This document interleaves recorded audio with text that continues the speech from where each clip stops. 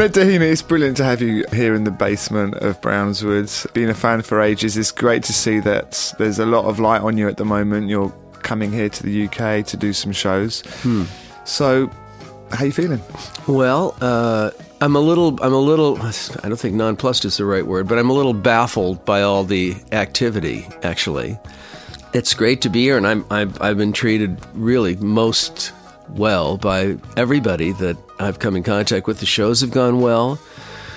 My throat seems to have held up for the most part. I don't write easy songs, I don't write those, I'm in my speaking voice, and it's really easy. And even if I've had a horrible night, I can still make all the notes. No, mine is a little bit of a high wire act, and people that know me well are kind of like, oh, is he going to make it? Oh, yes, he made it. Oh God, too bad he didn't. So I put my throat through a lot. And you're doing it completely solo. Mm-hmm. Well, actually, strangely enough, it's been the first show was raucous, and we were all shocked, and none of us anticipating that it would be anything like that. It's worked out really well, and I didn't think I had any voice when I played in Dublin, but miraculously I managed to find some with the help of some Guinness, of course, and all the cures were alcohol based, that the staff was saying, oh yeah, we can fix you up, drink this, combine this.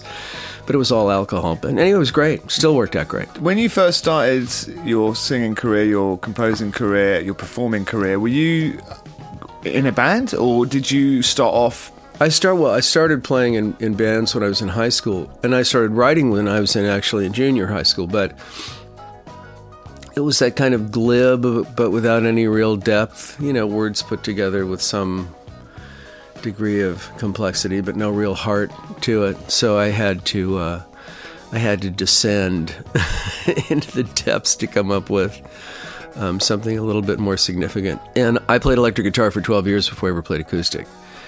So I'm and they're not the same instrument. They're two completely different entities. But yeah, the acoustic guitar is great because it's so percussive and there's so much rhythm involved, and I just sort of moved a lot of my electric sensibilities over and added some acoustic ones to it. So yeah, hard to count on other people to help you write everything. But after I took a year of classical guitar, and that really that gave me a tremendous sense of economy. So I could, I sort of started cobbling together the relationship between my voice and my instrument, and then ironically drove a Land Rover from Los Angeles to New York, put it on the QE2, came to Southampton in a left-hand drive Land Rover with huge tires on it, and wound up in Dave Mason's living room writing something on his floor. So that was really the first song was on the first album was called On, and that was kind between Los Angeles and New York. So that was, I would have to say that Fred Node, yet another Englishman, was responsible for my, kind of lifting me into another place. On and on the story goes, it appears to have no end.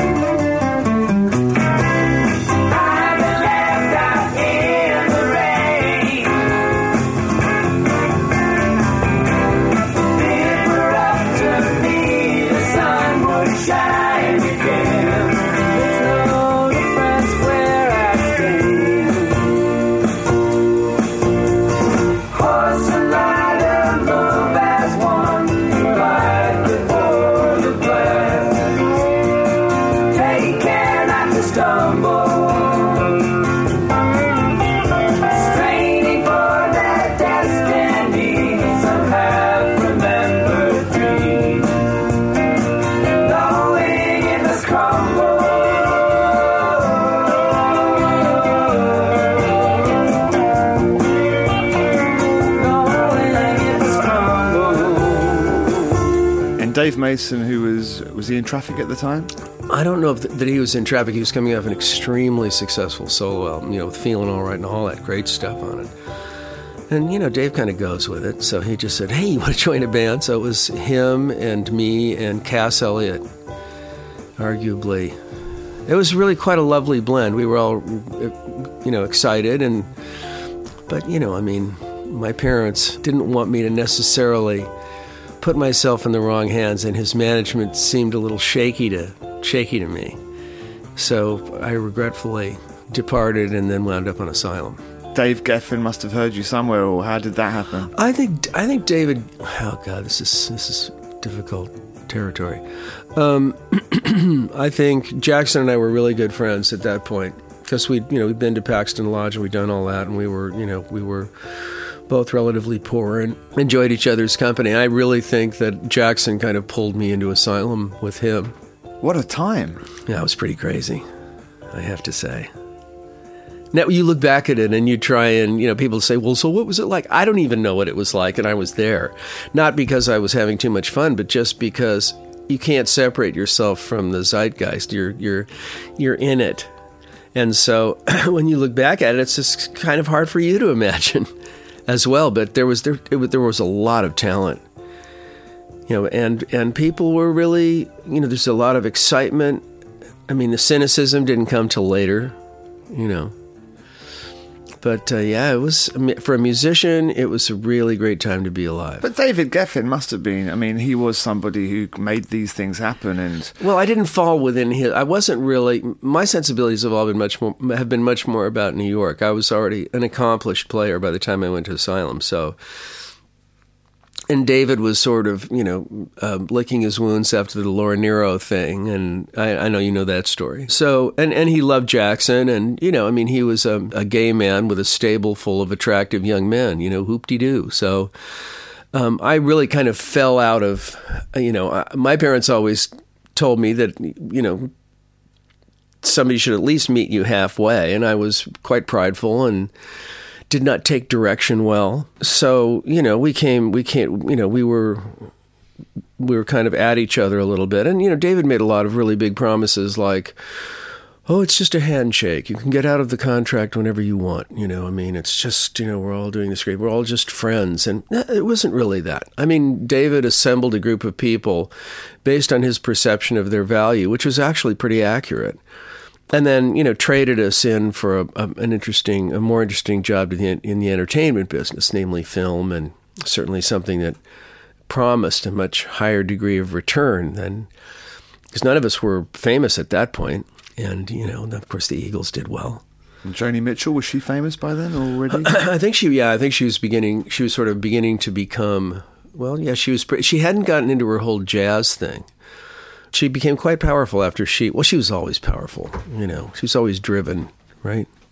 Even now you read articles about her, she's still, as my Uncle Tim would say, rougher than a stucco bathtub, Yeah. Are you still in contact with that era of musicians? I basically have, the only friend that emerged from that whole period of time was Jackson. And he and I were friends before it happened, and our friendship is still quite strong, even though we don't see each other socially that much. The rest of them, not so much. Hamish Stewart, that's somebody who I sort of noticed that you had an association with, and it's a British connection with Average White Band. Yes. Is that still connected? Oh, yeah. As a matter of fact, I believe we're going to go to Kent tomorrow to visit the great man in his lair. My relationship with him came from his first visit to Los Angeles, and AWB played at the Troubadour. I'm sure you've been to Los Angeles, so you know what I'm talking about, but right next to Doheny, or Doheny if you're from Dublin, is the Troubadour, and then Dan Tana's. So we would just, that was kind of the cycle, we would just cycle between those two places and do naughty things and try and get in trouble and stuff like that. When AWB came to play at the Troubadour, they really set the town on its ear. They played so well, and they sang so well at the same time. And they had their original drummer, who was absolutely wonderful, and who unfortunately died during that visit when he went to a party and was given something that he didn't really have any understanding was as dangerous as it was, and he died in his sleep. His wife found him the following morning. So I believe he and Hamish were really, really, really close. So while you don't replace somebody like that, we sort of, we became good friends. And the first thing we ever tried to write, when his throat, he had polyps, couldn't sing, so he would write everything on a piece of paper. And we had a girlfriend in common. We both knew the same girl, and she sort of, brought us together. And then we decided, well, let's write something. And so we wrote A Love of Your Own. It was the first thing we ever wrote. The second thing was What You Gonna Do For Me?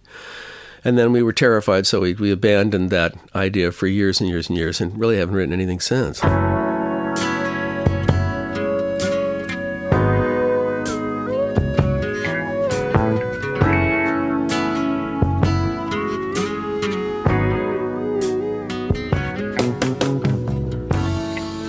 The sooner you give, the sooner you get to have a love of your own. The longer it takes, the better you come to know a love of your own. Don't you be to give your heart, you never know till you try it. Don't deny it to yourself. Don't you be afraid to walk right in. The door is standing open. You know I'm always hoping. The sooner you give, the sooner you get to have a love of your own. As far as you go, you're never too far behind a love of your own. Don't you be afraid to shoot the moon. You never know till you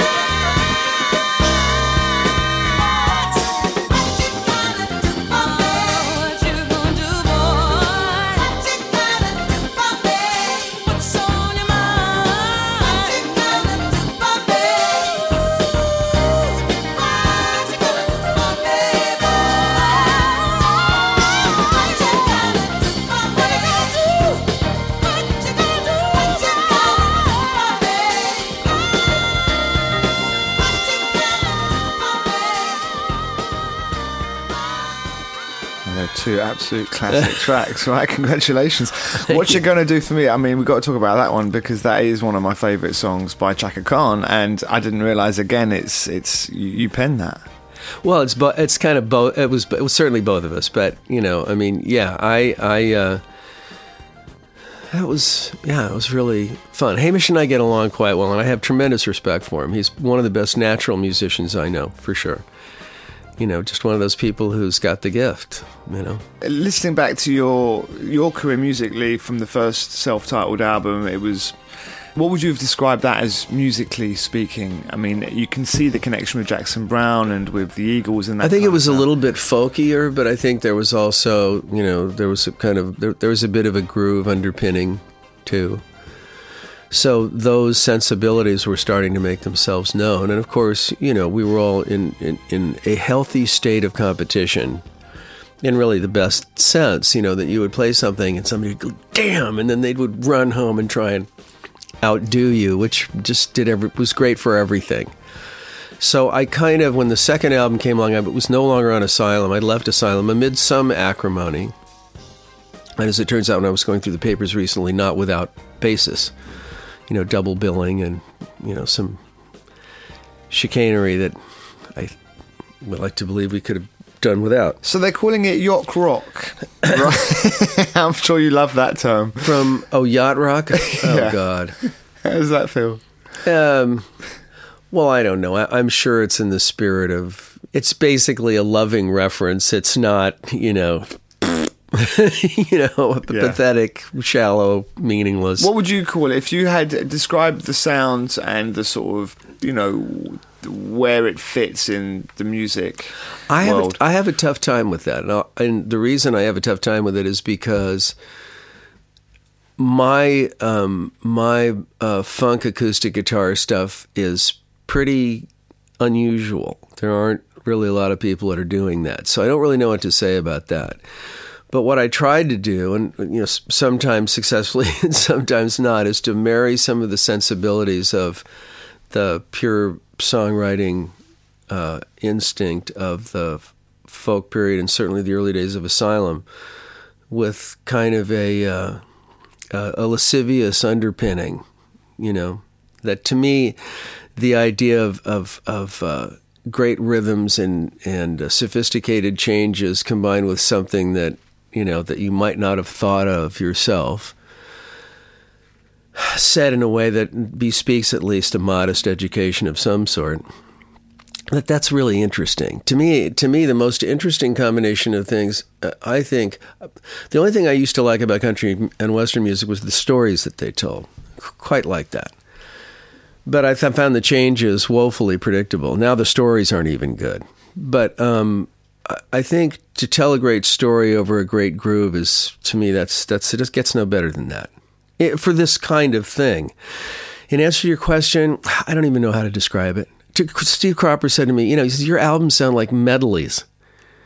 Like everything's different, and it's like you compile it from a bunch of different records, and he said, I don't even really know what to call it. So I guess yacht rock is as good as anything else. Well, I think that's quite it's very British.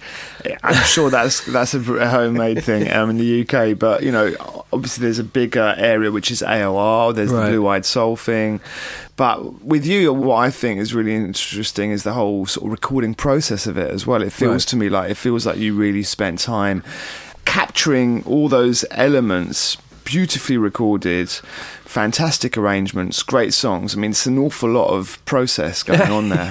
Yeah, right. I mean, you can't knock that one out in a couple of days. No, but it's also really great fun. I made this record took me quite a while, and this is the latest album, The Darkness Beyond the Fire. Yeah. It took me much longer than it would have if I'd been with a bunch of friends doing it. It would have probably been half the time or less. But, I'd be alone in my studio, and there'd be a candle or something, and I'd be just listening to this stuff in the middle of the night, really just thinking, God, it was that part of it was my favorite part. Being in the studio, recording with your friends, staggering out at dawn with something that you felt really, really good about, and you were curious to see if it was going to do well. And now it's just one old guy and a bunch of digital stuff. Well, not all digital, but yeah, I loved that process. I loved that process.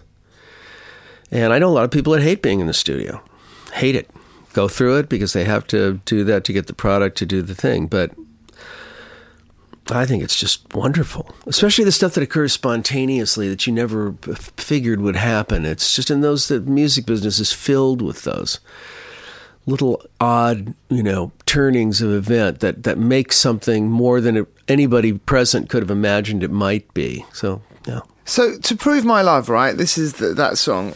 That's how I got into you, right? Because I was a kid growing up in London, and a few jazz, funk, soul DJs were playing, disco kind of guys were playing. That's the music scene that I was following, and suddenly this record appeared called To Prove My Love. I think it was a DJ called Robbie Vincent that was playing it here in the UK a lot. And there was also a scene at the time, I think it was probably from the Japanese edition of the record, because I know that there was a big sort of curiosity and movement for importing Japanese jazz fusion records. Right. Odd. And they were super expensive. And I think that it was import of To Prove My Love that was what got on the radio, and then it went from there. Is that how well, CBS dropped me at that point. I mean, I was off the label, and they rushed me into the studio to make the Prone album, and I prefer to kind of linger over it for a moment, as you've probably guessed, to try and make sure that everything, I can live with what I've done. So, To Prove My Love was really, I'm sure you know the story about it being shipped without the with it as a TV mix. You know about that, right? Tell me about it. Well, I was in the studio and I was just playing it by myself because I was tootling around with it. Cropper goes, "What is that?" So I said, I played the whole thing, and even the chorus, all that. He said, "Oh my God, let's do that." So then we all turned our attention toward that, and we put together the track. Then he got on the phone, called a bunch of horn players who came down, and we did all kinds of naughty things that were de rigueur for that particular era. Stayed up all night. The horn players were just absolutely crazy about it because it was a really good track. And I didn't really think about lyrics per se. Because the track was so new. So all I really had in it was stuff like, tell me, that's, that was it. Those were my big lyrics. To prove my love, right? So, and we were just all hopping around the control room and loving all that, and staggering out into the dawn. Well, they dropped me at CBS, and the album went out. I sang another vocal to it, and I wrote some lyrics just because I thought, well, I should probably have some sort of lyrical content to give people something to focus on. I didn't really think much about it, and I have British friends who've never heard the lyrics to the original lead vocal. I always kind of liked it without the vocal. I thought that was, and I think that's what made the big difference in England, was that here you got this track, and there's no vocal kind of elbowing its way into your consciousness. It's just all sinewy groove stuff. So I think people were intrigued by the possibility, shall we say. And I, at that point, if I'd only known, I would have been on a plane with the usual suspects, but I had no idea that was happening at all. It was, pre-internet and all the rest of it.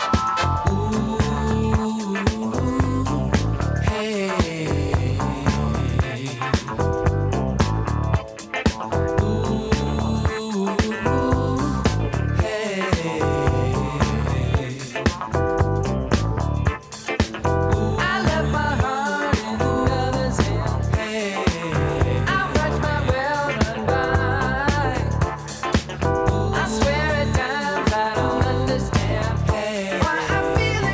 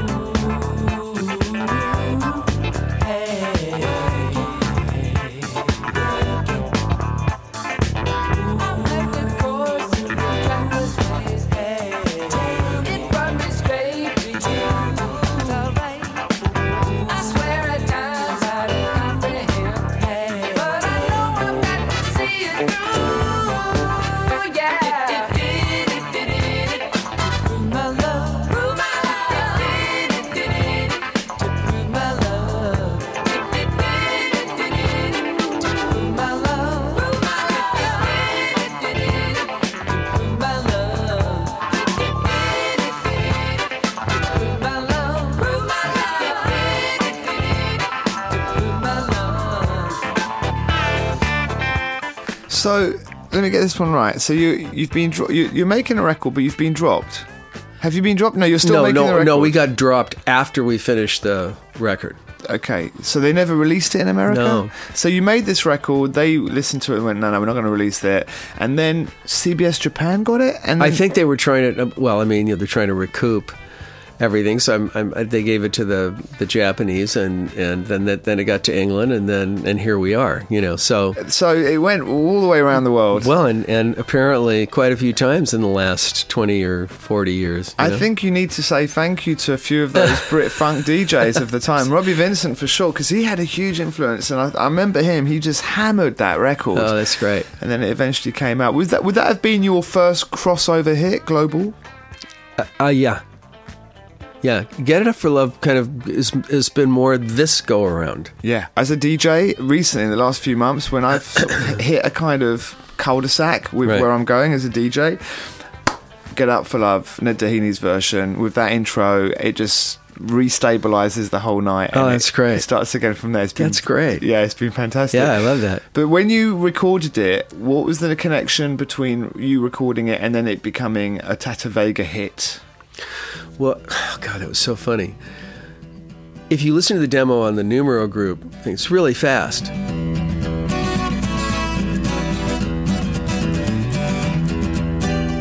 I'm playing it at a really high rate of speed. And originally, Glenn Frey, he really liked that tune, and he said, we should write that together.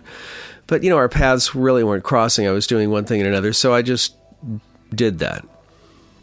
And of course, the Get It Up for Love part could either be construed as broad, good-natured humor or just kind of cheesy exploitation, however you want to look at it. David Geffen was certainly shocked the first time I played it for him at the Troubadour. His head, I think if it wasn't securely attached, it would have flown off into the aisle. Obviously, it was a topic that was dear to his heart, and actually really kind of dear to all our hearts, as it all turns out.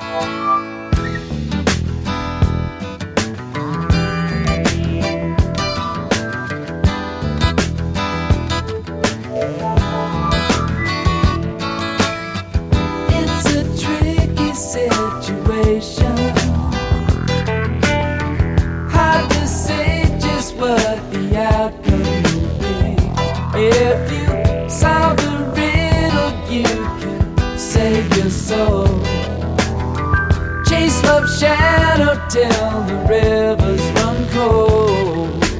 Hey baby, get it up for love.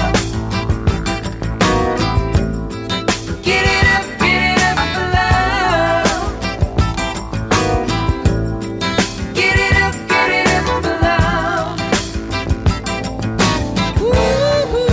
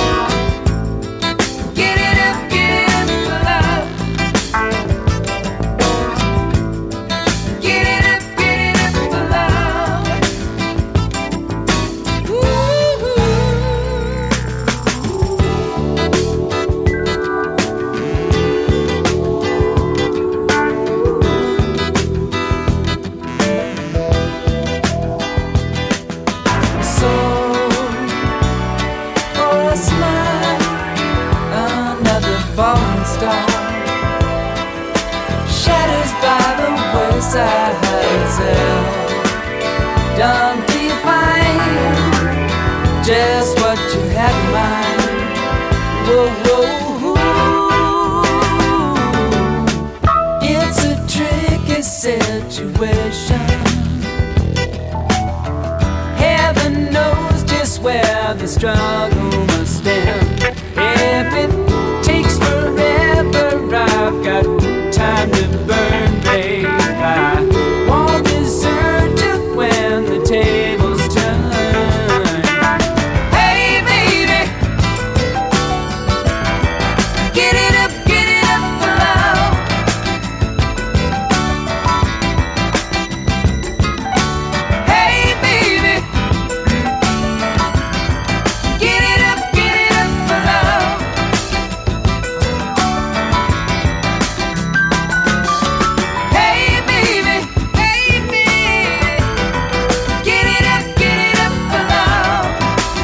And I was banned in Boston, which is great. I mean, and when it was a high point of. It was banned in Boston. It was banned in Boston, yes, sir. I was so touched by that. I thought, you've gone to so much trouble, you poor lonely people. But it's a live vocal, top to bottom. I doubled it, but it's a live vocal. So that was on your second album, Get It Up for Yeah. Life. But the versions on the Numero reissue is different to the version on Hard It's the Candy. very first demo I did for Warner Chappell. Artie Wayne sent me down to some little studio, and I just popped on the other parts. And there's one horrendous clam at the very end, which you can kind of hear. And when did Tata Vega... Tata Vega called me on the phone, and she is a Christian. And she...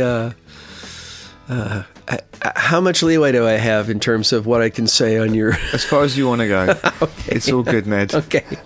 She was having a little trouble with the Get It Up for Love part, because as she referred to it, she said, I just want to make sure this isn't all about push in the bush, which, is kind of... and then back on the phone again. I said, well, look, actually, Tata, it's like this. It's really a question of summoning one's resources. There are some things in life that never change, and this is one of those things. It's part of the wonderful baggage that we find ourselves carrying for most of our lives and eventually have to let go of. And so to me, it's about the things in life that don't change, and it's about really summoning your resources on any level. And she went, great, okay. But she right, I could sell cars, But anyway, she was much relieved to find out that it wasn't just some kind of horrible groveling hump tune. Little did we know that that was going to be coming in spades. And it was a big, big song for her. I mean, she sang it beautifully. Yeah, are you happy with that? Oh, I think it's so far. I think it's the best version that's been done. But there were a lot of versions of that tune. A lot of people heard it, but couldn't really make it happen. To me, I always thought, wouldn't it be great to have some beautiful, supremely talented woman throwing that in everybody's face? I thought that would just be the greatest thing on earth. But it never really happened. Tata was the closest. It's a tricky situation. Hard to say just what the outcome will be. If you solve the riddle, you can save your soul. A trace left shadow till the rivers run cold. And hey, hey, back. Get it up for love.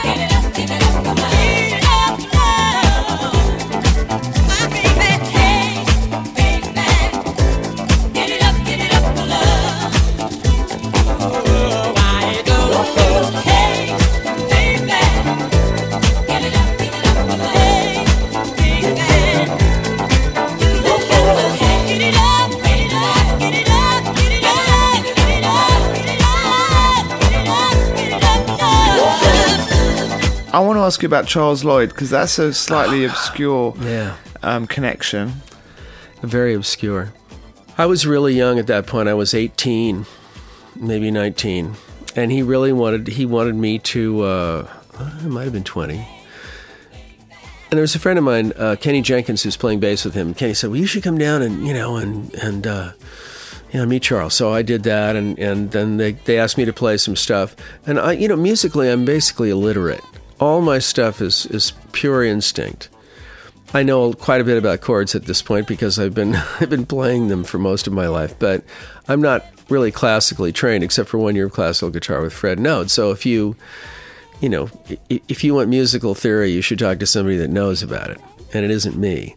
So I played with Charles, and Charles said, well, gee, maybe you should join the band. And my stuff was more at that point about sonics. It was about, using the volume pedal to take the attack off a note so you could just kind of feed it in. All these things are so common now. Nobody would even bat an eyelash. And I think Charles liked the idea that I was young and, I was a good-looking kid, and he thought that would be make him appear to be more modern, because he was sort of quietly whispering his way through lyrics and vocals that he really didn't have the candle power to sing. He certainly had the musical background.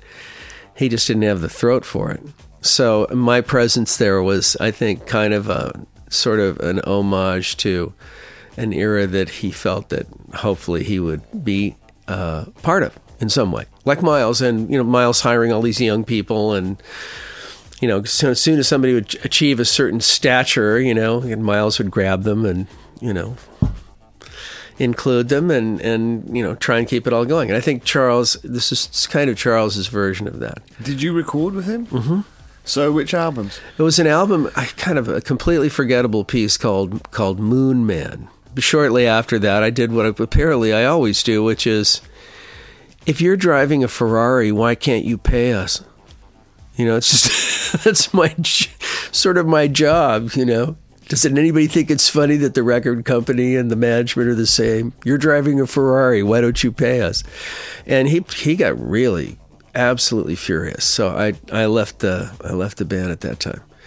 But I learned great things. I learned how to play out of time. In other words, to just simply be with other people and play at the same time, but not in time. Obscure one. That's great. I'm going to go and look for that record. Well, most of what you get from me is kind of texture and things like that. And at a certain point, we went up to McNeil Island Federal Penitentiary, which I believe is in Washington. And in those days, it was mainly for political prisoners and people that had been caught with large amounts of drugs. And so we went to play McNeil Island Federal Penitentiary. And my God, I'm a 20-year-old kid. And we, trudging in there with my clear plastic guitar, the Dan Armstrong one. There I was amidst the hard cases and the not so hard cases. And there quite a few people knew Charles from when, there's one guy was hollering at him from the cell block, hey, remember Rosewood? Well, that's where he went to school when he was in high school. A friend of his up there in a cage, Great experience. That was a great experience. So suddenly there's a bunch of reissues and a new album. So you've got the reissue of Hard Candy. You've got the Numero Group double album, which features a bunch of demos and stuff. Then there's this latest album that you recorded, The Darkness Beyond the Fire. How does it feel to be so under the spotlight? Well, not under the spotlight, but to be getting so much attention. Was it something that did you feel like, okay, I want to get back out there? Did you make your... Well, sure. I mean, listen, going out and playing is wonderful. I mean, here I am having this interview with you, right? That wouldn't have happened. But was that something that you didn't really want for a while, and then you sort of... Well, the business can be pretty mean, I mean,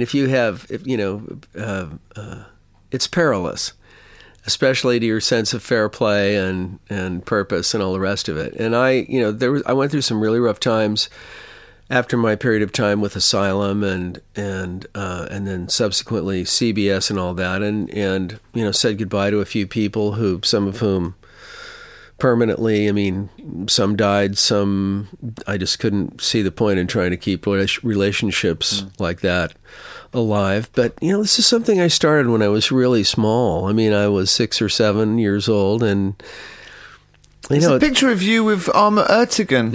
Hang on, how did that happen? my parents were friends with. My mother had a high school friend named Camille, and she went out. She was married to a Turkish gentleman named Nazım Kalkavan, and he was friends with the Ertegans. So the Ertegans became friends with my parents. And your parents, sorry to take it to there, but That's okay. when I go down to Heaney Drive, that's your family? Yes, somehow? that is correct. That's Wow. my great grandfather. Amazing. So, I mean, at one point, my mother calls me up and she said, well, Ahmet was in town. I said, oh, great. She said, yeah, we had lunch with him and that Mick Jagger person. So there's Ahmet having lunch with my parents with Mick Jagger and Jerry Hall at some restaurant in town. My mother said she looked like your last girlfriend, only prettier. Thanks, Mom. Appreciate that. Was that a weight for you, do you think, this family line, or was it? It was two things. It's a place where you're going to get a fair shake. I think a lot of people feel that way about their families. Some sadly no. But, you know, I think when you become... there's always a danger in this culture of being objectified. If you're incredibly stupid or incredibly unattractive or incredibly attractive and incredibly smart, the tendency is to objectify people, to objectify races, to objectify genders.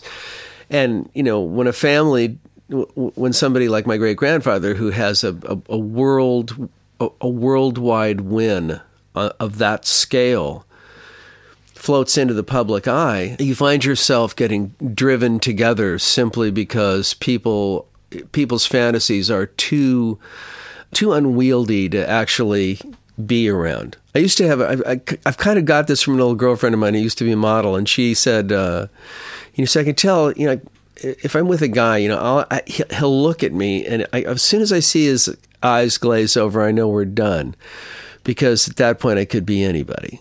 And so I think, you know, in a family situation, you tend to circle the wagons, and we went through a lot of stuff. I mean, my great-grandfather was... went through a lengthy trial about Navy oil lands, and they call it the Teapot Dome scandal, but it's actually the Elk Hills scandal. And there's a book about my great-grandfather that was really quite good, and the only one that my family ever, well, my aunt and my uncles were still living, the only one that they actually sanctioned. And, you know, he won big and he lost big.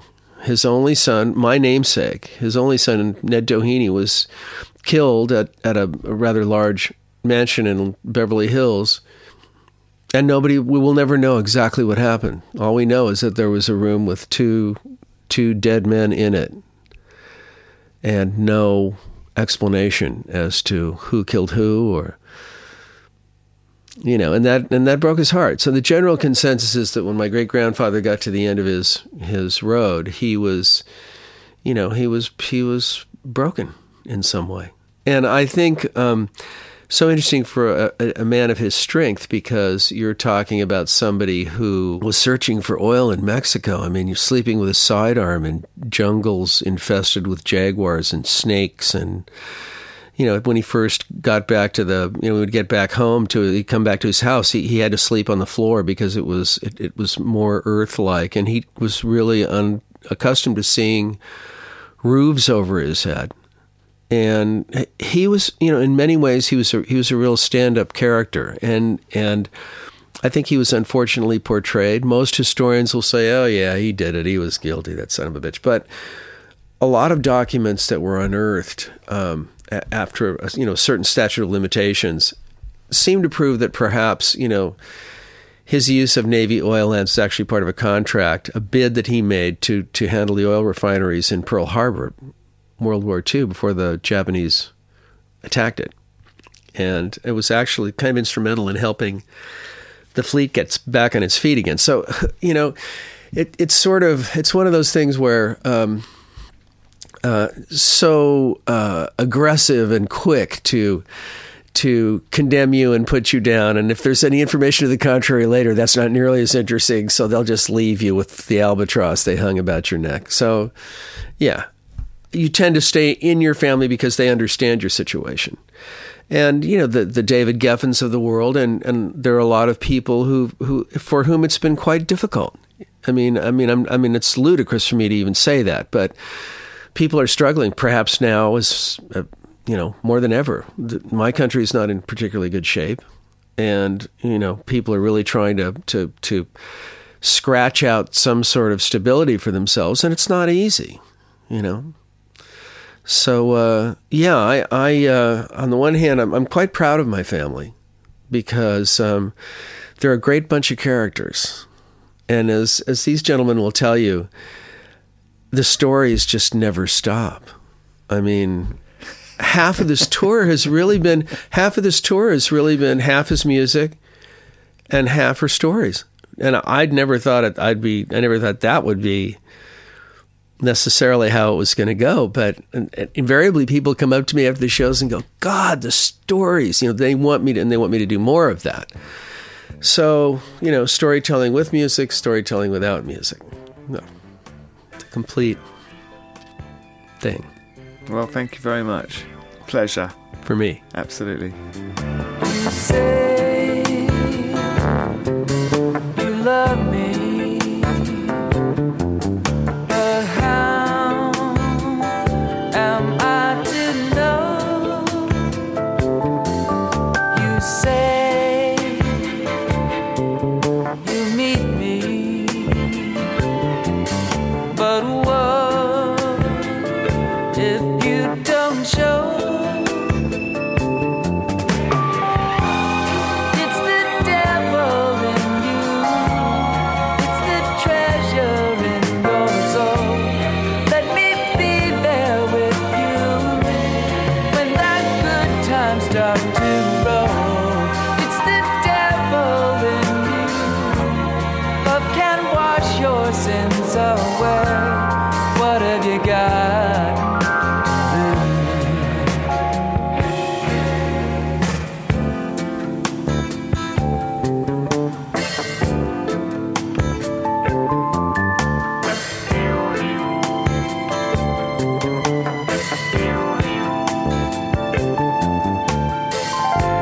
Someone should ask you, what would you say? When in doubt, jump and shout, keeping it simple.